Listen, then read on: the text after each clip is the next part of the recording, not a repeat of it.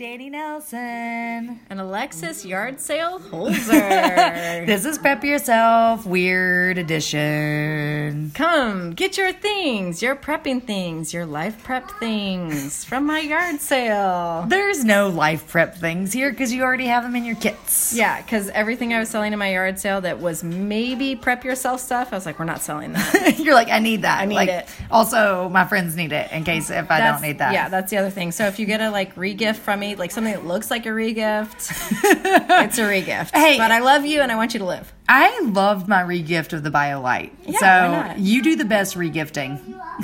I think that everyone would really appreciate it. Says really the woman who's wearing the tiara that I sold to her for $2 today. That's what I'm here for. So it's been a couple of weeks since we've been able to get together because our lives have been super crazy. So we're going to do a special edition of cuts from part of our FEMA interview and then us harassing our friends that we've lured here with Bloody Marys and mimosas to your yard sale to purchase your items and then also tell us about their disaster preparedness. I can't think of a better episode. We're talking about the culture of preparedness, disaster prep.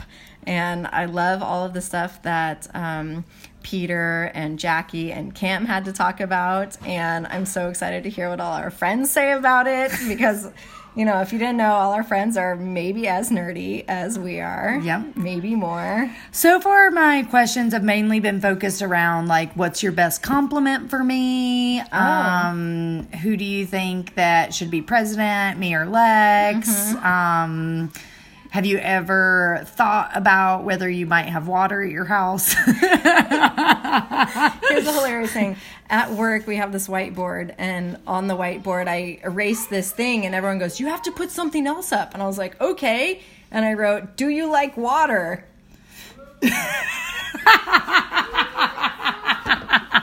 So far, more people like water than don't like water. Oh, well, I'm glad that people like water at your work. I think I need to put up a question about preparedness, though. I think that's a good idea. But for today, that's not what we're doing. No. For today, we're just harassing our friends about their general preparedness, which is also helping me kind of think of some of the stuff that I want to add to our general lives. Ugh, people. All right, I'll be back later with Lex. Bye. Bye. To hear like some more stories about any past responses that you've done or currently are the most exciting. Oh, there's all kinds of stuff, I think one thing we talk about say is that, you know, if you've been to one disaster, you've been to one disaster. So no two are the same. I mean, for me, I responded to Hurricane Irma. So I was actually pre-staged in Alabama, and it passed us. We had to shelter in place. It far weakened by then. So as soon as it passed, as soon as the rain stopped, they're like, go! And I was on my way to Florida, and I was one of the first people from FEMA in Orlando. And it was like, just go do your thing. And so that's what I did. Have you ever been in what you would consider a disaster? No. Ryan, have you ever been in what you would consider a disaster? No. Other than this interview? Yeah, right? I was gonna say, I can think of lots of humorous retorts, but no real disasters. I accept humorous retorts. Oh, there was a hurricane. I had to evacuate. Tell me about it. Well, it was Hurricane... I can't remember which Rita. It was in Texas. I had to evacuate to San Antonio. From Houston. Were you scared? No. It wasn't there was a lot of flooding, but it didn't affect us, or it didn't affect my apartment, so I was fine. I just was worried about the power being off and being trapped downtown because I live downtown, and there was tales of people getting flooded in the underground tunnels. There were people that died. So So just the death of people. It wasn't a big deal. Just some people died in some tunnels. Previous hurricanes, but the one that I was there, I was in was not that bad. Have you ever been in what you would consider a disaster? My life, but that's it. What about you, Michelle? I mean, she had a really good answer. No, not a real disaster. First question for you guys. Have you ever been in what you consider a disaster? I don't think so. Not a major disaster of any kind. One of my favorite, like, kind of natural disaster incident stories is there was, like, I grew up in Massachusetts, which is not known for windstorms or tornadoes or anything like that, but there was some sort of mini cyclone random event that took down a lot of power lines on Main Street. I grew up in this really typical small town, and it was so fun because they shut down Main Street to all traffic, and the kids got to go out and play on Main Street all night, and it was like a summer night. It was late, so we were like playing ball in the middle of the street because there'd been this small disaster. I don't think anyone was hurt, but it can be fun. Have you ever been a part of a disaster? Well, I was married once, but it's probably not what you're speaking about. Yeah, I have, yeah. What was this? Superstorm Sandy in New York. Tell me a little bit about that. Well, it's pretty rare for that type of thing to hit New York. So, in my particular neighborhood, no one really prepared at all. So we just kind of hunkered down and just dealt with what became much more than what everyone expected. And was there evacuation at all of that storm? There was, but no one evacuated. And he was on a plane trying to get out of New York while it was going, and he was going to be the last plane out of New York, like the official last plane. And a bunch of, was it geese, hit the engine? Well, first there was the cat. Oh, let me hear the cat. There was this lady was boarding the plane with her cat, and as we were taxiing, the cat exploded of diarrhea.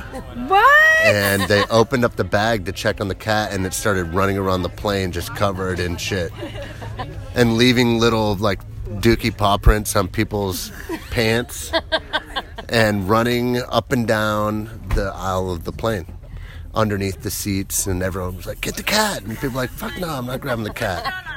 It's covered in shit. It's covered in shit. I'm not grabbing the cat. So they finally catch the cat, and this lady puts it back in the tote, and they shove it back underneath the seat, and they say, all right, we're canceling, we're going back to the gate. You're not going to make it out. No. So everyone is upset. Everyone gets, they're upset. They want to leave before the real storm comes because this is their last chance out. So as we're taxiing back to the gate, the flight attendant tells us that they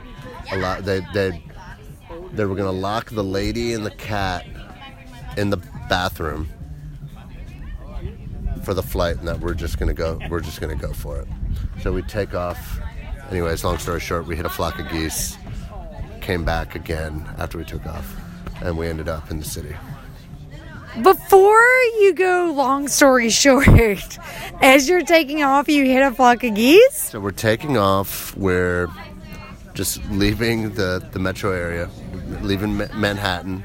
You see the beautiful view, it's in the evening, so there's like the sunset view and the clouds and all the, you see the city beneath you. Soon after, the plane takes like a Top Gun bank left, and we were everyone's like, the lady like grabs my leg. She goes, is this normal? I was like, no, nothing. This is not normal. So we just start descending, get lower and lower and lower. As we land back at LaGuardia, there's ambulances and fire trucks lining the runway that follow us into the gate, and everyone is blaming the cat. They think it's something that the cat did. So they're like, pretty upset, like cursing this poor lady, and the cat. The captain gets on. It's like, ladies and gentlemen in the cabin, this is the captain up in the flight deck, and it appears that we've had a bird strike, and we need to, whatever, blah, blah, blah. Fix the plane. They said you can stay on the plane and wait for them to repair it, or you can get off. I was like, fuck this. Like, I've had enough. So that was it. So you didn't get off the plane. Did you end up staying in LaGuardia, or did you go home? I just went home in New York. I had a place in New York as well, so I just stayed there. And you just stayed there through the storm? Through the storm. And do you feel like the storm was really scary for you, or do you feel like it was like a mild inconvenience? Mild inconvenience. In a scary way. I've been through 3 major hurricanes. Hugo in 1989, in Charleston, South Carolina. Andrew in, I think that was 92, in South Florida. And, there's one other one. I don't remember the name of it, but it was also in Florida. Came across the coast.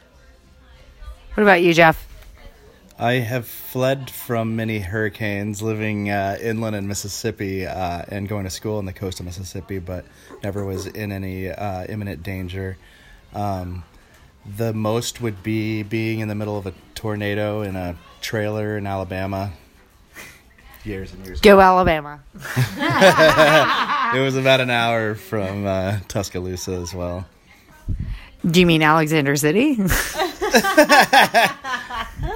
I'm not sure if anyone knows where that is. That's my hometown. Shut up. So tell me about on those hurricanes. Did you have to do any kind of response or personal response, or did you evacuate? We had to tape up our windows. In the one in South Carolina, they wanted us to evacuate, but we didn't, and half of our roof came off. And in Andrew, we had to evacuate. Everybody did, pretty much. We ended up with zoo animals in our backyard. That's really cool. Did you have to take care of them, or were there people who came with them to take care of them? Yeah, we actually kept one of the parrots. Yeah, returned it years later, but because he would bite every time you tried to get near him. So we just fed him, and finally he became tame enough where we could return him. That's so cool.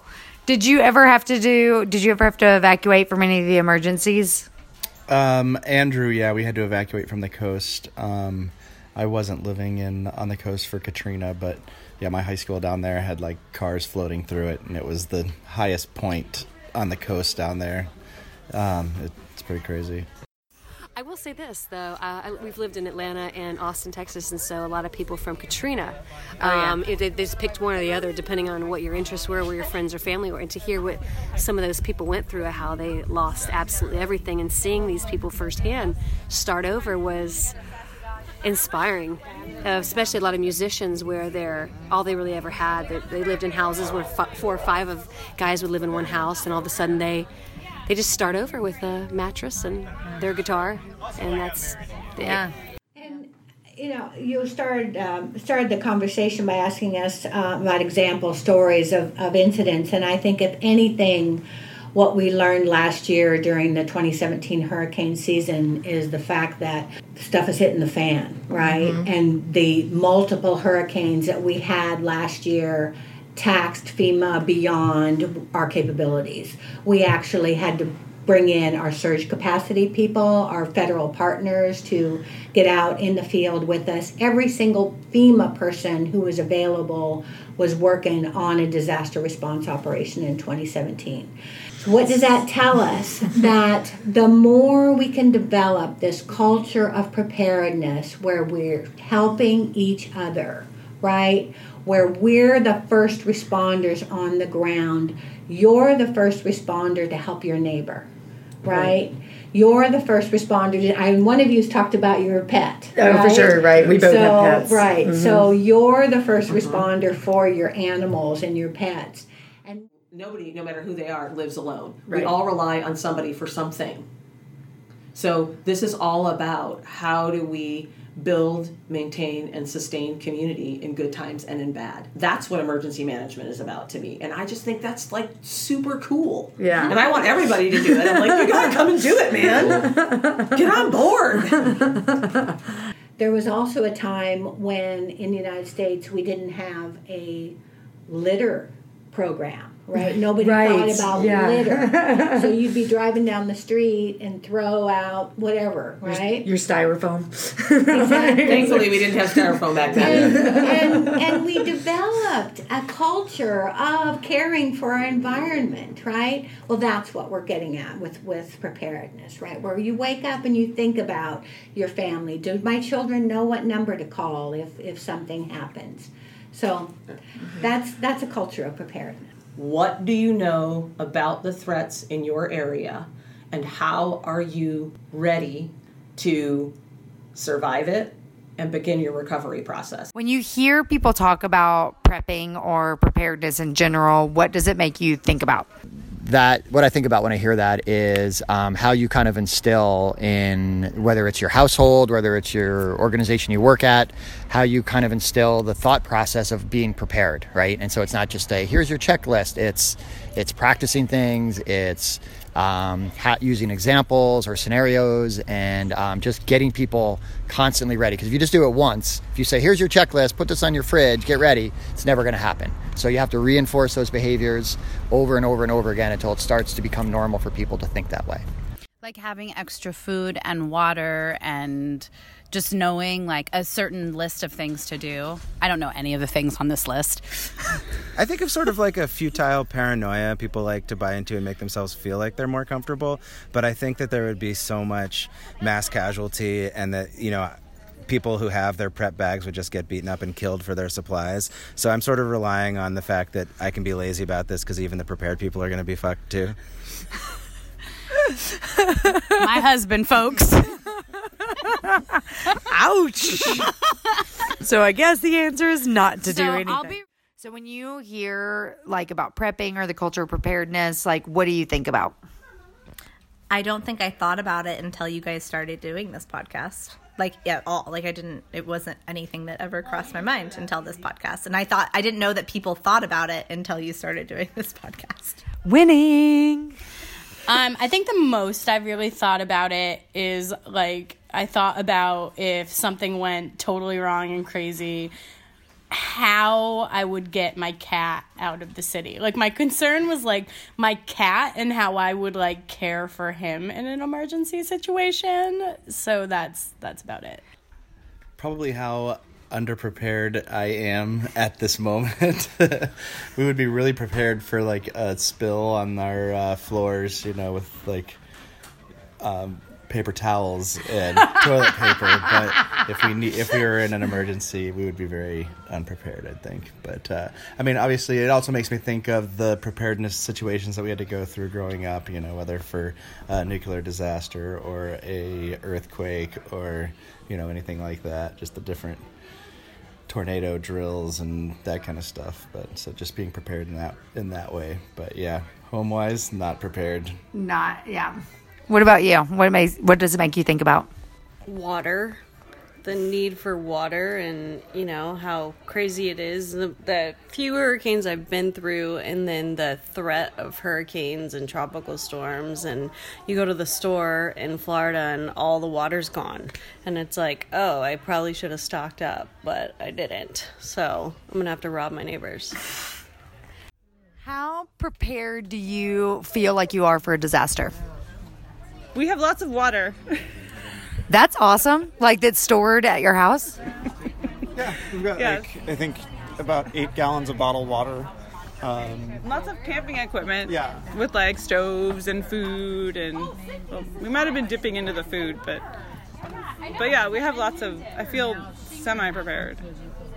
I like that. I think having camping equipment, and also you guys are both very physically fit, so I don't think you should put that as I keep extra tennis shoes at work. Perfect. I'm the fire warden at work, and so I have tell everyone to have these lists of bring your medications and have your glasses and things like that. So I try to encourage other people, and then I've been slowly building my own little kit at work. But do you have a kit at work? No. But do you wear tennis shoes every day? Yes. So you're ready to run. I take my workout shoes with me every day, so I have shoes, and it's like I can walk home in 45 minutes. Yeah. Did you get these? No. So this is part of your building that cultural preparedness, where it makes it. So this is from actually Washington State Emergency Management. They have a prepare for a year thing, so you kind of just go once a month and prepare the stuff. Prepare in a year, not for a year. In a year. Yes. In a year. Well, and that's what I was talking about, right? So we talk about because money is limited for well, most of us except maybe Bill Gates and a few other people who live around here, maybe some Jeff, football, Paul baseball, Allen, right? yeah, so You know, there's a small group of people, but for everybody else, again, preparedness can feel daunting, right? You can start out with, what's your family plan? What does it mean if wherever you live, what happens if we have a house fire? If I have a second-story window, does every single second-story window have an escape ladder or a way to get from the window to a roof to be able to get down? Every single person who lives in a multi-story building should think about that. We did this thing where we said, okay, let's take an hour at home over the weekend or whatever and see what you already have. And that is, without touching my own preparedness kits, I went and I had a large tub that had like one little thing in it, and I just took that out, and I was like, hey, cool, I have a tub now. And now I went around and going off those lists, I actually got most of the way. I have these things. I have flashlights. You know, I have extra flashlights. Well, I can throw one in this kit. You know, I had extra water, all kind of stuff. So things that I just kind of went around and I looked at what did I have, and I was probably a good $150 of that list towards what I need to do. So you probably have a lot of that stuff. It's really about just getting it in one place. Yeah. If you camp, a lot of your camping gear can probably be the same thing. So just keep it all in one space next to your disaster gear, so it's all in the same, because you'll be pulling from the same resources. So again, building that preparedness, that message, that preparedness, and we got some good stuff about the culture of preparedness. And that's one of the things is you are the help until help arrives. So talking to your neighbors, you say, is someone a medical professional? Right. So if something happens, I know exactly where to go to. I'm not going door to door. I know this is where we need to talk to, and I've talked to my neighbors, and, that's the thing is we can also share resources. So it isn't about everybody has their own propane, grill so they can still cook. If one person does and we all kind of come together, somebody has a very extensive garden, well, they're not going to be able to freeze anything or keep it, so they're going to be sharing. A person is a landscaper, which means he has all the tools, so when we have all these trees that are down that can help remove them or help cut them down or that kind of stuff. So, we have tools. Is somebody a mechanic that can help things get back up and running? Is someone hilarious? Is someone come tell jokes? Exactly. You So can have a morale officer. Yeah, It's exactly. always important. Yeah. Along with our culture of preparedness, one of the things we're talking about is getting to know your neighbors. Like, one of the things that's really helpful is just knowing your neighbors, who they are and who might be helpful to you or who you could help. Do you have a favorite neighbor, and how could they be helpful to you, or could you be helpful to them? So I don't know any of my neighbors. I live in an apartment building in an area that is all apartment buildings. And that is something that is difficult because there's not any sort of community board or anything, and there's not really much of a way to get to know my neighbors. And so that is something that in all of the advice that I've heard from you guys is great for when you live in houses and stuff. But for apartment life, I would like to know more about what I could do for that. What about you? Do you know any of your neighbors that you would trust or that you would want to help? Like, one of my neighbors has a hairless cat that runs around the, floor sometimes. So, I kind of know them. I don't remember their names, but, I've met them and, I've pet their cat. That's, the closest I am to any of my neighbors. So we live 9 blocks from someone who has a preparedness podcast. And now we know exactly where they live. Oops, Lex, I guess you shouldn't have invited these people over because you're going to be their primary contact. The neighbor on the corner, he's a really nice guy. His name is the same name as the guy from Parks and Rec. Ben Wyatt. So that's fun. And they also have a dog, and so the dogs like to hump each other. Ben would be the guy we would go to because he's the guy we can borrow garden tools from. And he's got a motorcycle, so he's cool.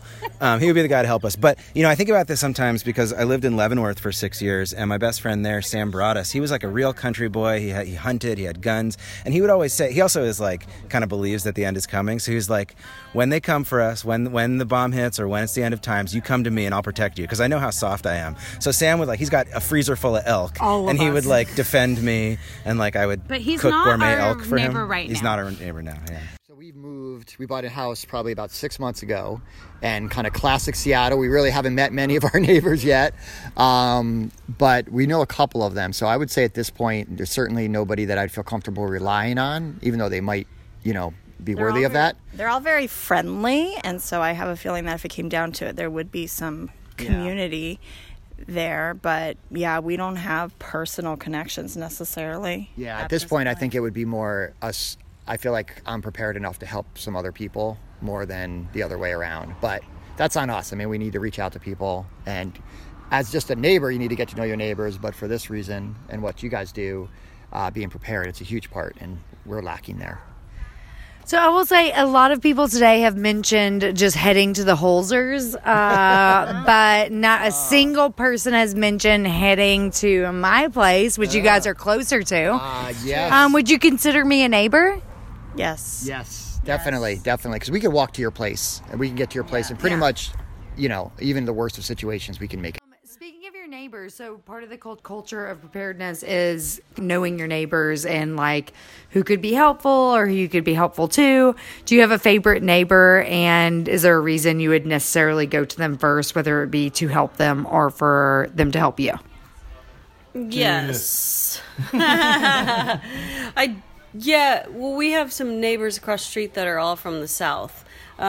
So we kind of get along with them really well, being in that culture ourselves, coming from that culture ourselves. So I think we'd count on them first. We live in Seattle, so it's not necessarily the most neighborly city in the world. That's true. As much as I try.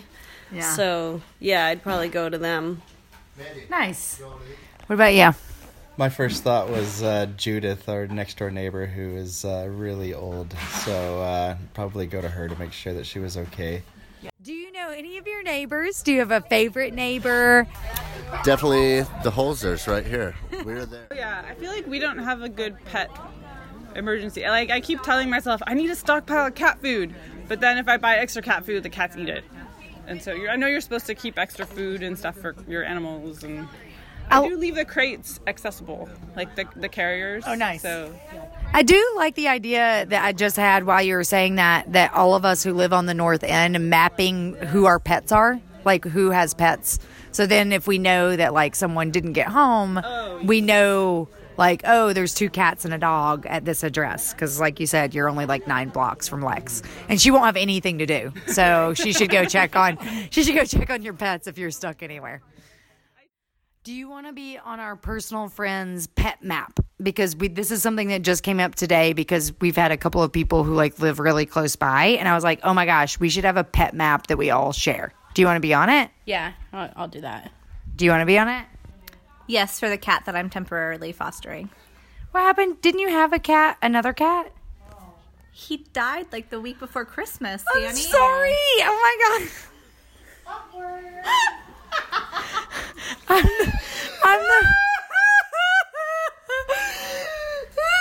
My interviews are not good.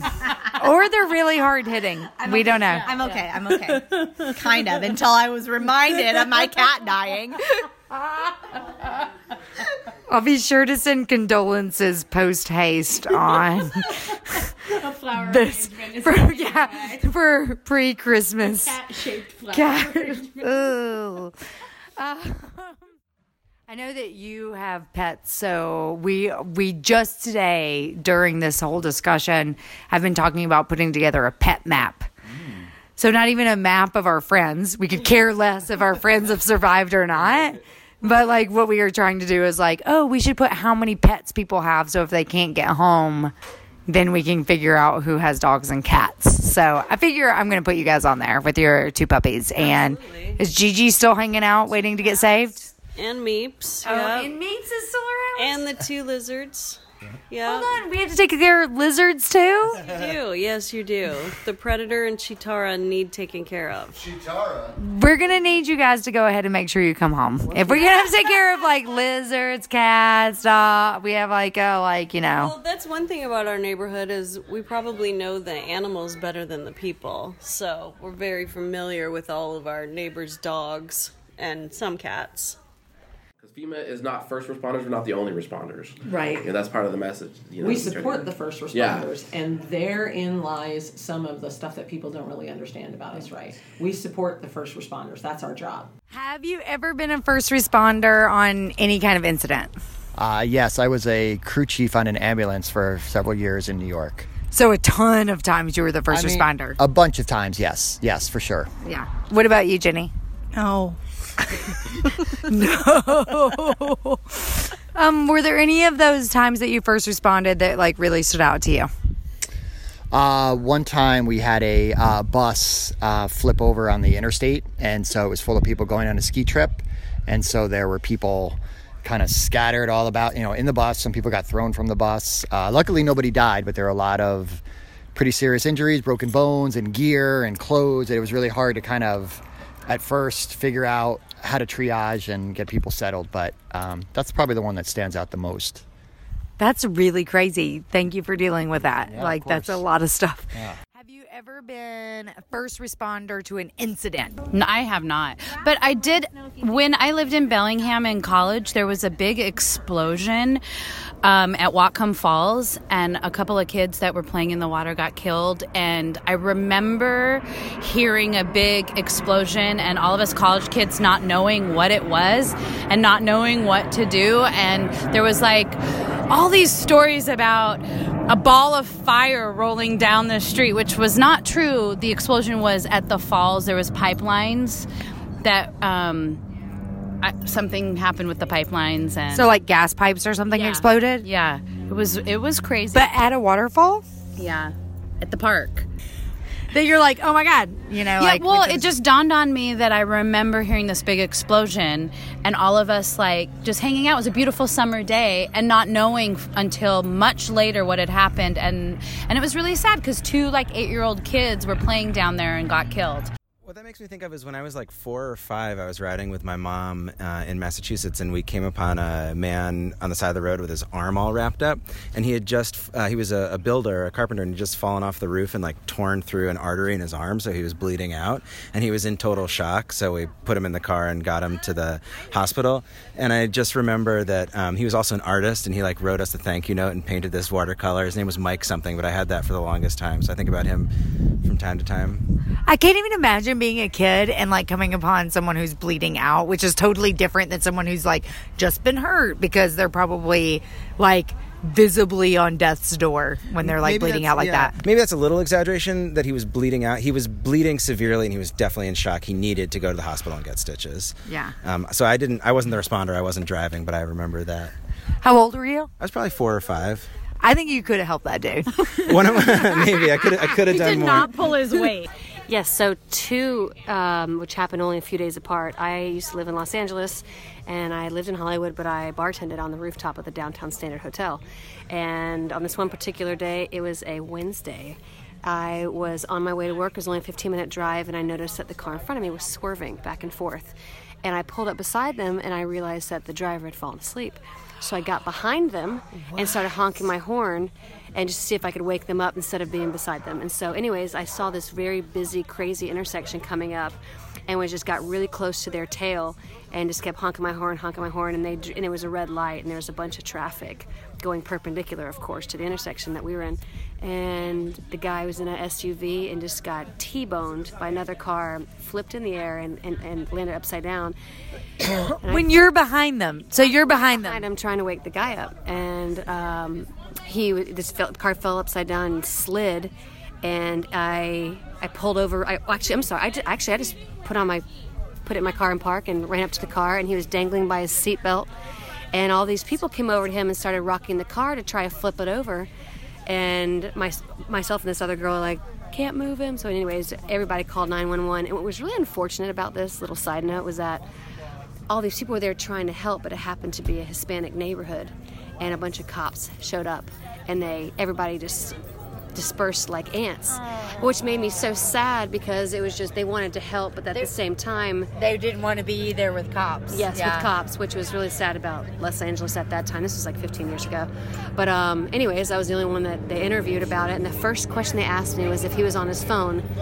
And so before they helped him, before the ambulance was there, they started interviewing, was he on his phone? I said, no, he just fell asleep. Like, was he drinking? Like, no, he just fell asleep. Anyways, I ended up leaving. They never called me. But a day later, I was bartending on the rooftop of the Standard.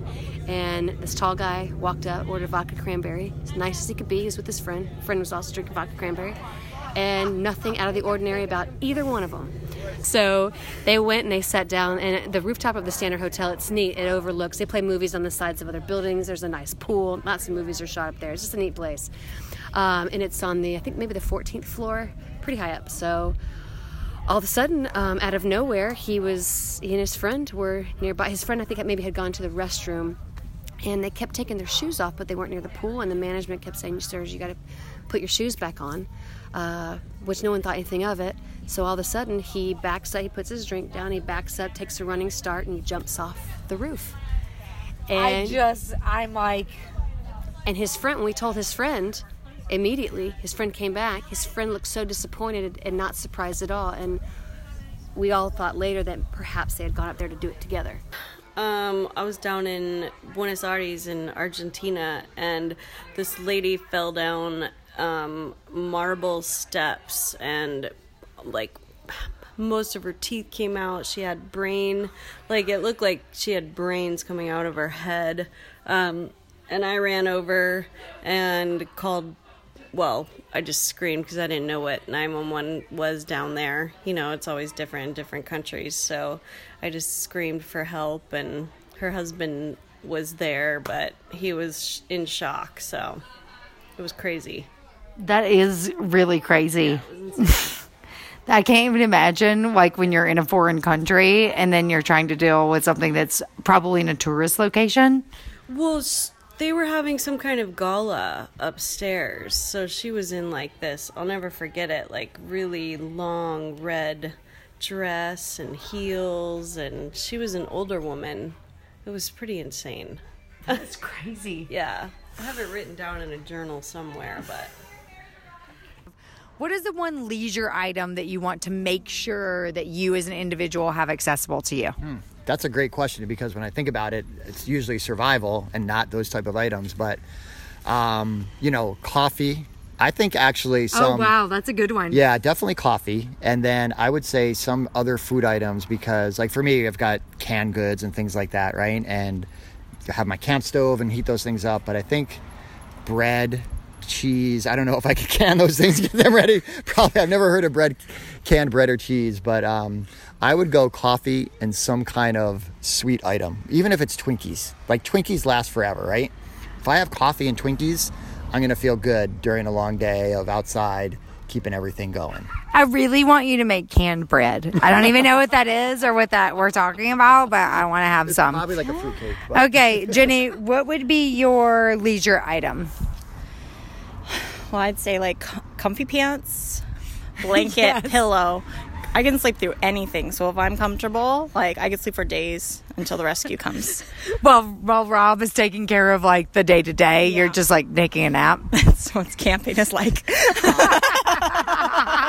That's what every weekend is like. In every preparedness kit I have, and this goes back to my Army days, in my rucksack I always kept a Frisbee. Oh, nice. Keep a flying disc, because it's so easy. You can just get out and start throwing it. If you get one of those that glow in the dark, if your car goes off off an embankment, if you could just throw it straight up to signal. If you have a glowing, if you stand out on an open field, movement is what people see. So you just the helicopter or the drone or whatever it is that rescuers are looking for. That's that's what they're gonna see, is this bright orange thing. Put that on my list. And also, it's great because when you go to collective with other people that are also survivors, you start throwing them around. Somebody's gonna come and say, "Hey, can I get on that?" And then you get to meet other people, and it passes the time when you're at a shelter or whatever. So things like that are things the little things you think about. So yeah. I'm sorry. For me, it's just water. So water. What were you saying on one of your I believe you said on one of your podcasts. 3 days, 3 hours, 3 minutes, right? Mm-hmm. 3 minutes in cold water. 3 hours. You need water. Wasn't it? Warmth. Yep. 3 days you need water. Yep. 3 weeks you need food. 3 weeks you need food. Yep. 3 seconds. If you can't fight a bear. That you ain't gonna win that one. Battery saved up to listen to music somehow? Same answer. I'm not sure how I would power, like, I guess I just need, like, 1 million battery packs to, like, power. I do have my boombox that used to be my car stereo that would sit in the passenger side that runs on D batteries. So maybe I get some extra D batteries. I use like Spotify. So like if we were in a disaster system where both the electricity and if the internet went down, I'd be screwed. Well, then you come to me because I own CDs still and I buy CDs. I mean, I have records, but how would I power the record player? So you come and listen to my CDs on my boombox that used to be my car stereo. Okay, sounds good. And now that we've exchanged keys, we can do that. Yes. Is this assuming that I have other preparatory things? Like I already have a water filter. I don't have to worry about those kind for of sure. This is for entertainment my only. Comforter, like my blankets around me, like because that's comfort. Right. I don't know about entertainment, but I cannot be cold. Right. I like that because one of the things that you have to have is warmth because you can only survive for like 3 hours if you're in a hypothermic situation. I'd be like, I'll be okay, and a pair of socks. I'm going to assume I have like my puffy coat and my rain jacket like on. Let's assume you have the necessities. You have food, water, warmth. I mean, do I have a source of fire? Yes. So we're talking like an actual extra Just like a leisure item. What is Bananagrams. Yes. Because you're playing with friends. I think I might choose a ukulele, something to like try I think that's good the for nights you. are going to be long and dark and hard. And what's good about that is he can play and I can sing, and we'll both be mutually entertained. I would think like a gas generator so that you could run all the items in your house. Because you're like, I want to charge all my electric items. Exactly, yeah. Someone's going to need a working cell network to take care of these pets, right? Right? So, yeah, let's do it. Yeah, I like that you're like, because of the pets. Not because I want to run my air hockey table. It's because I want pets. My immediate thought was books. For sure, because you read a lot. So you would want books for sure. Yeah, so I have my books. I would probably, at least have that. I don't know. Flashlight. I like that that's a leisure item. Like, yeah, I can see where I'm going to the bathroom. And by leisure item, I mean like entertainment item. That's not a fair question. I don't know. This is a tricky question. What's yours? So for me, I have a pack of cards. Like I grew up in a family where we played cards a lot. So for me, if I've like gotten my food taken care of and my drinks taken care of and stuff, like, and I wanted to distract myself in a non-electricity way, I would probably be like, let's play spades or hearts or any variety of card games. Okay, I'll bring some cards and then we can play cards together. I like it. That's easy because my most one of the outside of like the food water stuff, poncho liner. Oh, what? In the Army, you call it a whoopee. Poncho liner. Call it a whoopee. Oh. It's the best thing ever. Trust me. So nice and warm. Your body heat warms it up. So most of them are waterproof on one side. Yep. So you can lay on it. You can roll up in it like a burrito. Yeah. You can wear it over the top of you. I have one of those. So I have two things. One is, thank God, it's super light and easy to pack, and it's my sense of humor. I tend to have gallows humor. I tend to have gallows humor about a lot of stuff, even though it's not necessarily always appropriate for wider audiences. But I also think that I try to remember this too shall pass, as tough as it is, regardless of what happens. But the way we do it is with love and humor. So I tend to focus on the humor and the love part, right? But the other thing that I do that's just for me is I always have a book. I am very much an extrovert. What? When I need to just kind of pull in, I like to read a book because I can hold it up in front of my face so that I don't have to look at people. So for me, it's a book. But really, it's my sense of humor. Mm-hmm. I spend a lot of time. Call that positive mental attitude. Yes. Well, I tell people that I am a realistic Pollyanna. I think you're undermining how much you have to offer because, like, I really want to take naps instead of helping.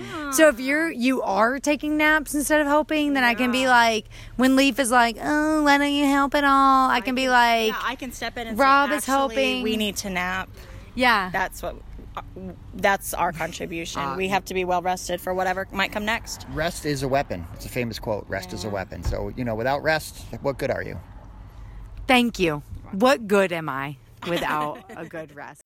Our motto, slowly but surely, keep surviving. I'm on board. What's your favorite podcast? Last podcast on the left. Okay, what's your like sixth favorite podcast? Prep Yourself. Afton, what about you? Yes, the same. Sixth favorite. You heard it here. This one. Prep Yourself. Prep yourself before you wreck yourself. Thank you guys. Bye.